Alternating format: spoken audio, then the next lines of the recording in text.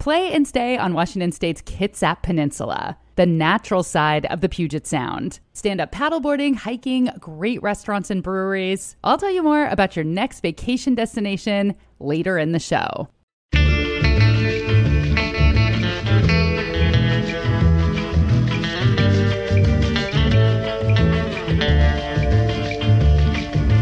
I'm Rachel Bell, and this is Your Last Meal, a show about famous people and the stories behind the foods they love most.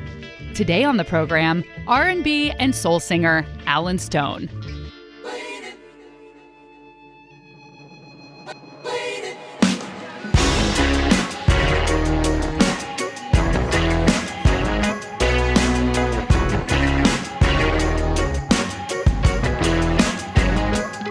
I've got a brown-eyed lover on the other side of town. I don't wanna keep her waiting.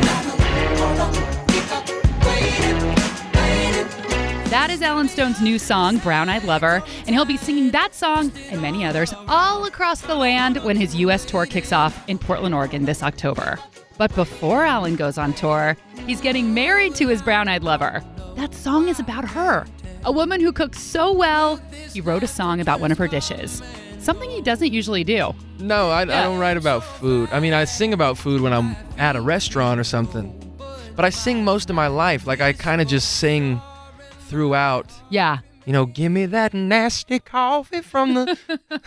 from the break room. From the break room. I do that too, but I don't have a voice like you. Yeah. Tiny creamer, tiny creamer, tiny creamer. Later in the show, Alan will reveal the dish his fiancée cooked that inspired his song, Voodoo. And we'll dig deep into one of America's most beloved foods, a dish that presents like a snack, but eats like a meal. A dish that will inspire a modest amount of punning on today's episode. I really held back. Please believe me.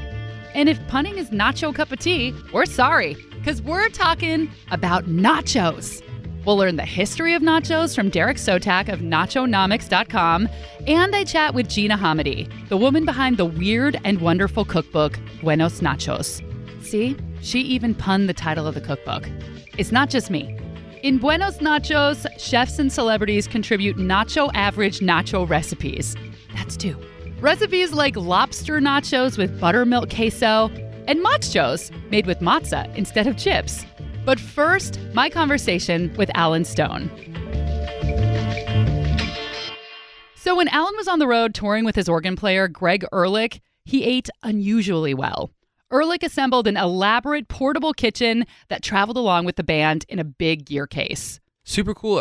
He kind of came up with the concept because, as one might understand, living on a studio apartment with four wheels, traveling consistently, you don't eat well. There's a lot of situations where you have to eat on the go, you have to eat quick, and the greatest thing known to man is sharing a meal, breaking bread together.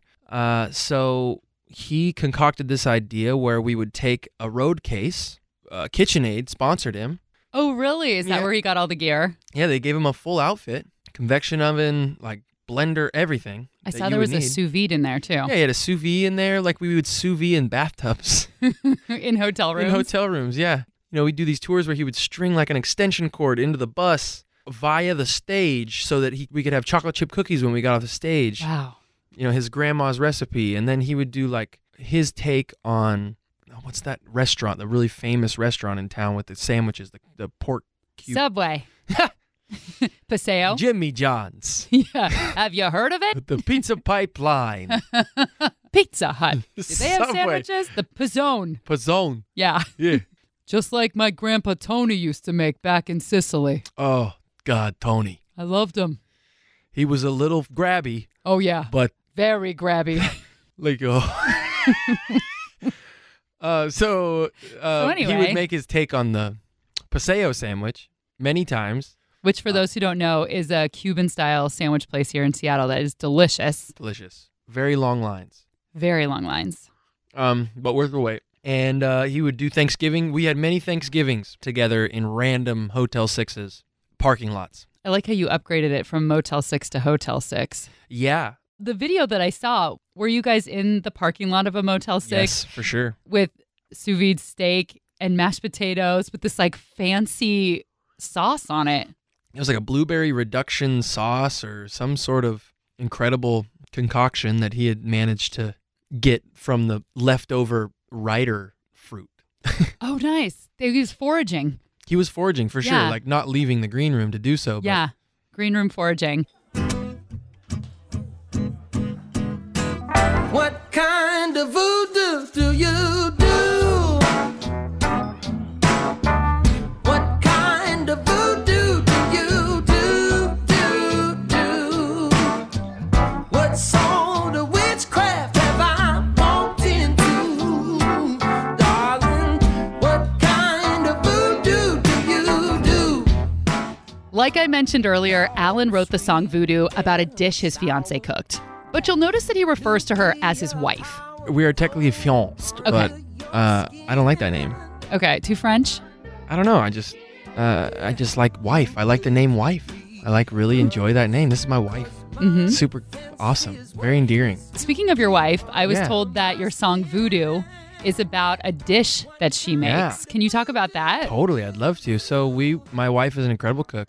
She comes from a lineage of incredible cooks. Her mother is amazing. Taz came to the table with these arancini balls, essentially, rice balls with goat cheese and some spices in it. And I'd never had anything like that before in my life. So she brings them to the table. They got this beautiful Asian slaw on top of them and this spicy mayo. And she brings them to me and my producer at the time. We're living out in a cabin near Spokane. And she's, I might try these, mate. Have some. These are arancini balls. These are like veggie nice balls. And I took a bite, and I'd never had an arancini ball or anything this great. I took a bite. I looked up at her, and I'm like, what kind of voodoo do you do? And me and my producer just right away looked at each other and started, what kind of voodoo do you do? And it just wrote itself pretty much at the table right there. Really? The melody and everything? Everything. What kind of voodoo do you do? It's super catchy. It was cool. Yeah, and then the third verse was, what kind of... Everyone's favorite verse. Yeah. Right, yeah. That's really cool. So has food and cooking inspired any of your other music or lyrics? No. That's it. No, I don't write about food. I mean, I sing about food when I'm at a restaurant or something. But I sing most of my life. Like, I kind of just sing throughout. Yeah. Give me that nasty coffee from the... From the break room. From the break room. I do that too, but I don't have a voice like you. Yeah. Tiny creamer, tiny creamer, tiny creamer. Yeah, I told my boyfriend the other day, you didn't know when this started that you were going to have to be with someone who sang all of her thoughts. It just happens. Yeah. Mm-hmm. Alan Stone grew up in a small town in eastern Washington. Narnia. Narnia. Yeah, Narnia, Washington. Yes. Chewelah. Chewelah. And you grew up in the church, and that's where you learned to love singing. Is that right? Yeah, totally. Alan's dad was the minister of his church, where he started singing as a toddler. I can't remember a time when we didn't sing. It was just constantly happening. Obviously, when parents work in the church, you're just always there. Just grew up in my dad's church. And then as a family, we would sing songs too. So you would learn, we would go on missions trips and we would learn like songs in the native language of where we went. Oh, wow. And then we would come back and sing those songs for different congregations that we would go and visit and tell about all the good work we'd been doing in, Mexico or Ukraine. We went to Ukraine a lot. And then my pops was a guitar player, and he taught me a few chords, G, C, D, and I realized that was a wonderful way to get attention. And because of my extreme narcissism, I was like, wait a second, everybody pays attention to me and stops talking if I pick up this little weird device and sing in pitch. And soon thereafter started writing my own songs for, the local like schoolgirls that I wanted to hang out with and sing them. We would do like speakerphone thing. I would call them, and then they would be like, yeah. Girl, you know what I'm saying. Want to sit next to you in math so bad, but then Tara won't move. She's the one that's in between us in the seat. Yeah. Hate Tara. Oh, she was... Couldn't she have just moved? My wife's name's Tara, so it's... Really? That is so weird. I didn't know that Super out of random. every name I could have picked. That's so strange. But it's Whoa. pronounced Tara. Okay. So it's okay. Phew. And I call her Taz. Totally random. That is would really be the one weird. name that you would pick. Coming up after the break, Alan Stone's last meal, and I chat with the founder of the website nachonomics.com about the history of nachos, which, by the way, it's a big anniversary for nachos this year. It is? Really? You forgot another anniversary? Oh, no! Typical guy. Am I right, ladies? We'll be right back. But Aaron's in the doghouse. If you're a fan of naturally gorgeous, off-the-beaten-path vacation spots with small-town charm, you're going to want to plan a visit to Washington State's Kitsap Peninsula, where you can grab a scoop of homemade ice cream and stroll around the adorable European seaside village of Paulsbo, or walk on the ferry in Seattle and get off in downtown Bainbridge Island. And May is the perfect month to visit Bremerton or Silverdale, where you can get out of the city and into the forest in just 15 minutes for a beautiful hike. Enjoy a farm-to-table meal at Bremerton's Restaurant Lola, a Black-owned business. I really need to make the trip out there for their Creole brunch. And in the morning, stop by Saboteur Bakery for croissants that are so flaky and buttery, you'll think you're in Paris. There's also a gorgeous golf course in the middle of the forest, and there are several naval museums in Bremerton. Go to visitkitsap.com/yourlastmeal to learn more. That's KITSAP. Or you can find a link in the show notes. Play and stay on the Kitsap Peninsula, the natural side of the Puget Sound.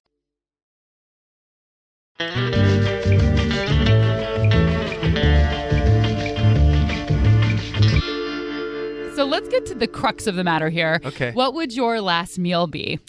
That's a very interesting question. I'm lying to you in part. One, Okay.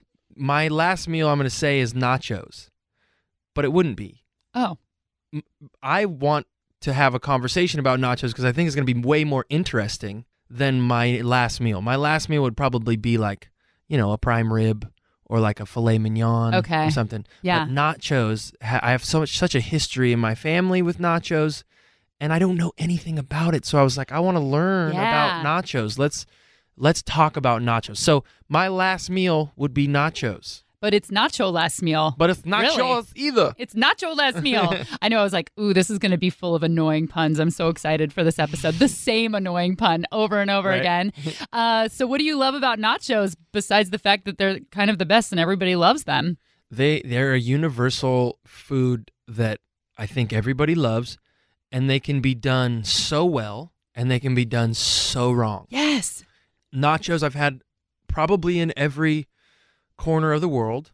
It's kind of like my go-to. Like if I'm on cheat day, I get a plate of nachos. Man, I'll destroy those nachos. Okay. I have so many questions, but let's Yeah. start with what are the perfect nachos? And then what is a way to totally screw them up? Oh, God. Okay, so the best nachos, it starts with the chip. The chip needs to have a consistency and a strength to it that by the end of the nacho, you've still got a durable tortilla chip. Yes. The worst thing that can ever happen in a plate of nachos is 7 bites into the nacho.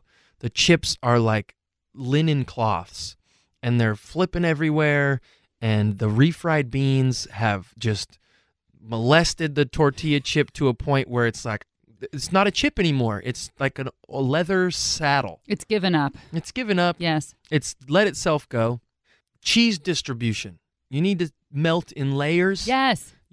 Beans and guac and sour cream and lettuce and all these, don't put those on until the end.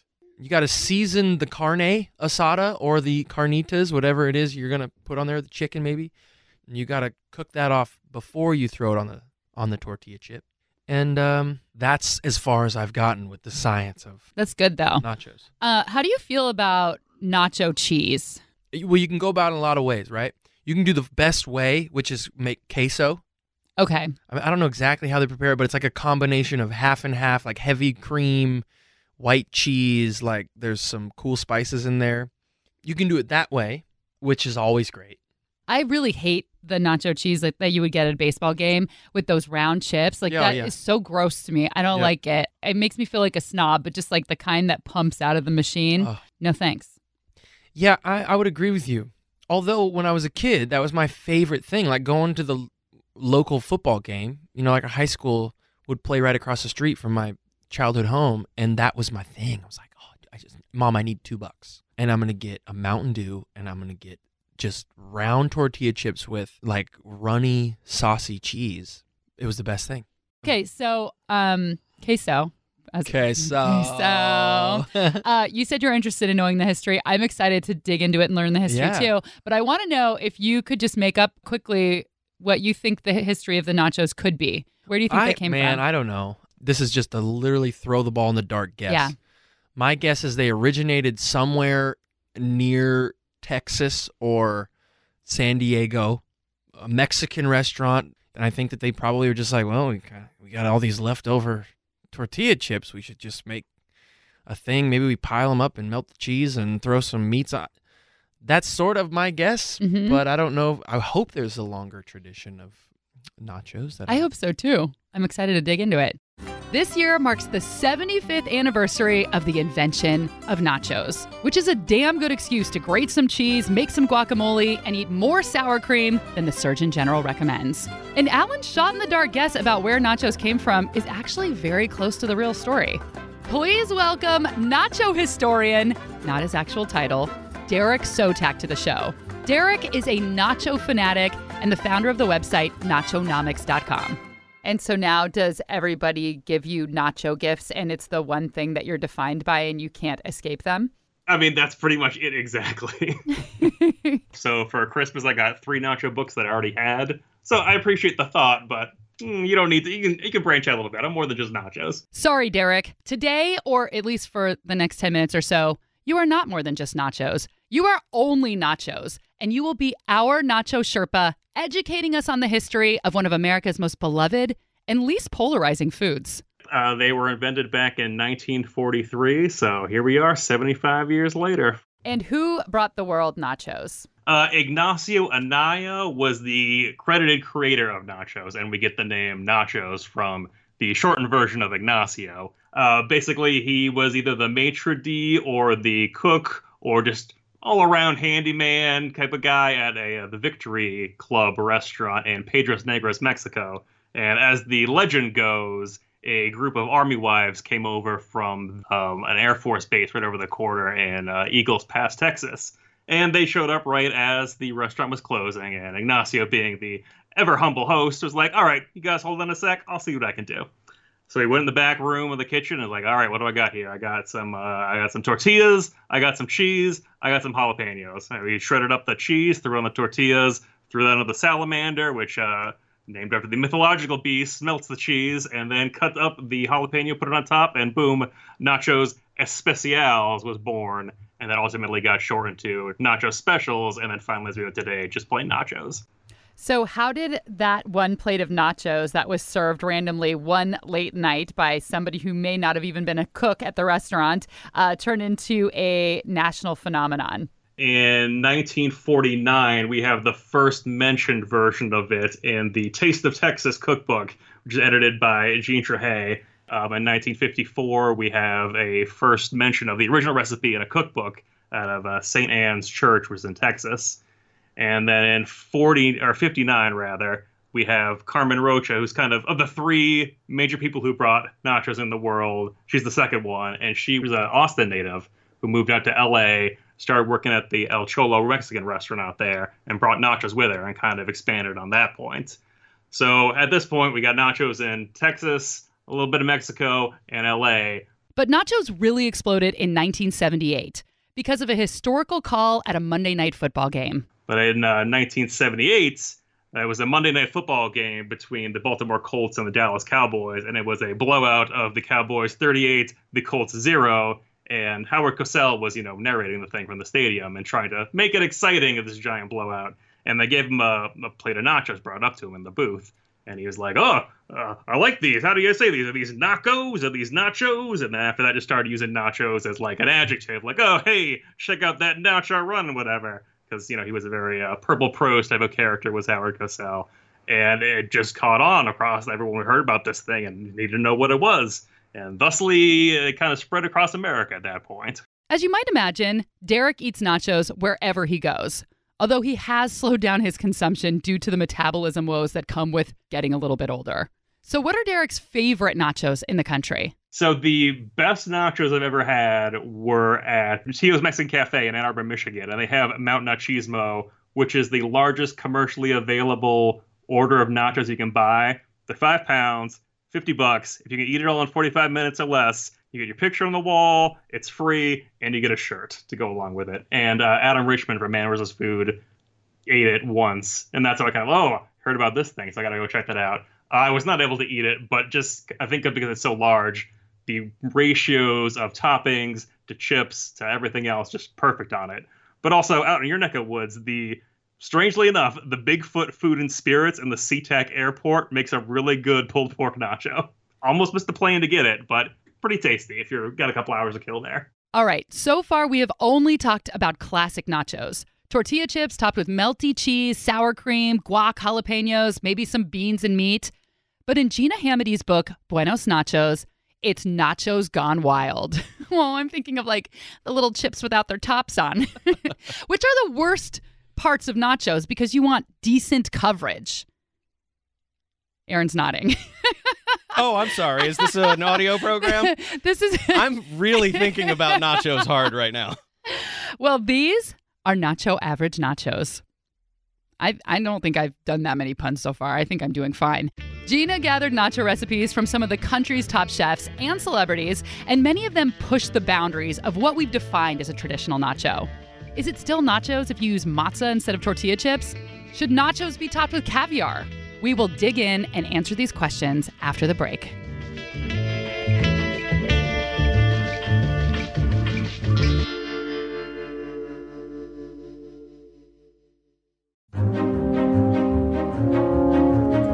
If you like listening to Your Last Meal, you might like watching my new TV show, The Nosh with Rachel Bell. We just wrapped up season 1, so there are 4 tasty episodes ready for you to binge at CascadePBS.org. In episode 1, I convince an East Coast skeptic that Seattle now has fantastic bagels. And in the season finale, we go truffle hunting, just about an hour outside of Seattle. Episodes are a quick bite, just 8.5 minutes long. So grab a snack and cozy up with The Nosh. Available anytime, anywhere at CascadePBS.org, or find a link in the show notes.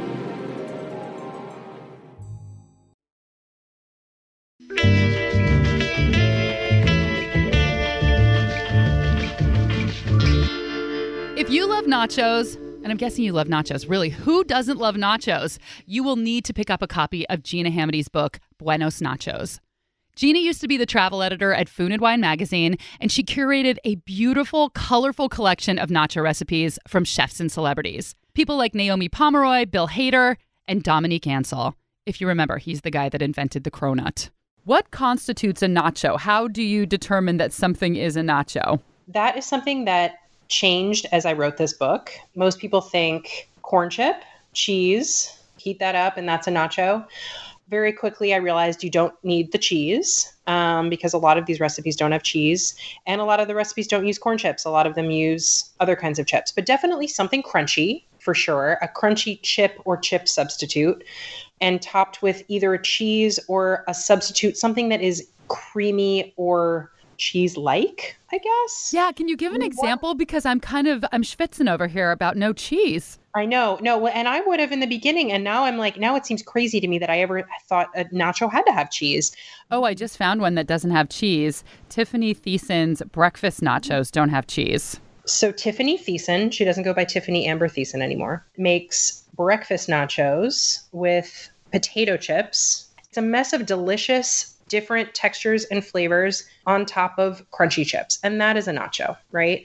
She basically does a nice little fry up with sausages, onions, peppers, some kale, and she puts all that over potato chips, and then she drizzles on some hot mayo sriracha, and then she puts some eggs on top. Oh, fried eggs on top. Yeah. Definitely a nacho. Well, let's talk about a couple of nachos that I've picked out because you have a couple people in your book who I've had as guests on my podcast. So I thought it'd be kind of fun to pick them out. So first of all, Crazy Legs Conti, he is a professional eater. He was on our pizza episode talking about his professional pizza eating that he has done in his career. And his nachos are called Fever Dream Nachos. Can you describe them? Yeah. I was so excited when this recipe came in because he is a madman. This definitely gets the award for most creative. It is like a mound of nachos. And in the center, what draws your eye is a National Bohemian beer. And resting on top of that beer can is a little cocktail cup filled with chinar. You look at the picture and you see what looks like beans and you think, oh, like Mexican pinto beans. That's normal. No, it's not pinto beans. It's natto, which is Japanese fermented soybeans, which is, famously slimy and really to the Western palate, it's pretty much a turnoff for most people. I am not a picky person, and I lived in Japan for a year, and natto is one of the few foods in the whole world that I cannot eat. It might be the only food that I would say that I really dislike. I'm the same. And you know what? I actually love the slime from okra. Like I get it and I love it. I don't mind slime in its place, but yeah, natto I cannot do. But if your point is to get as many textures into one place as possible, I mean, he did it with natto.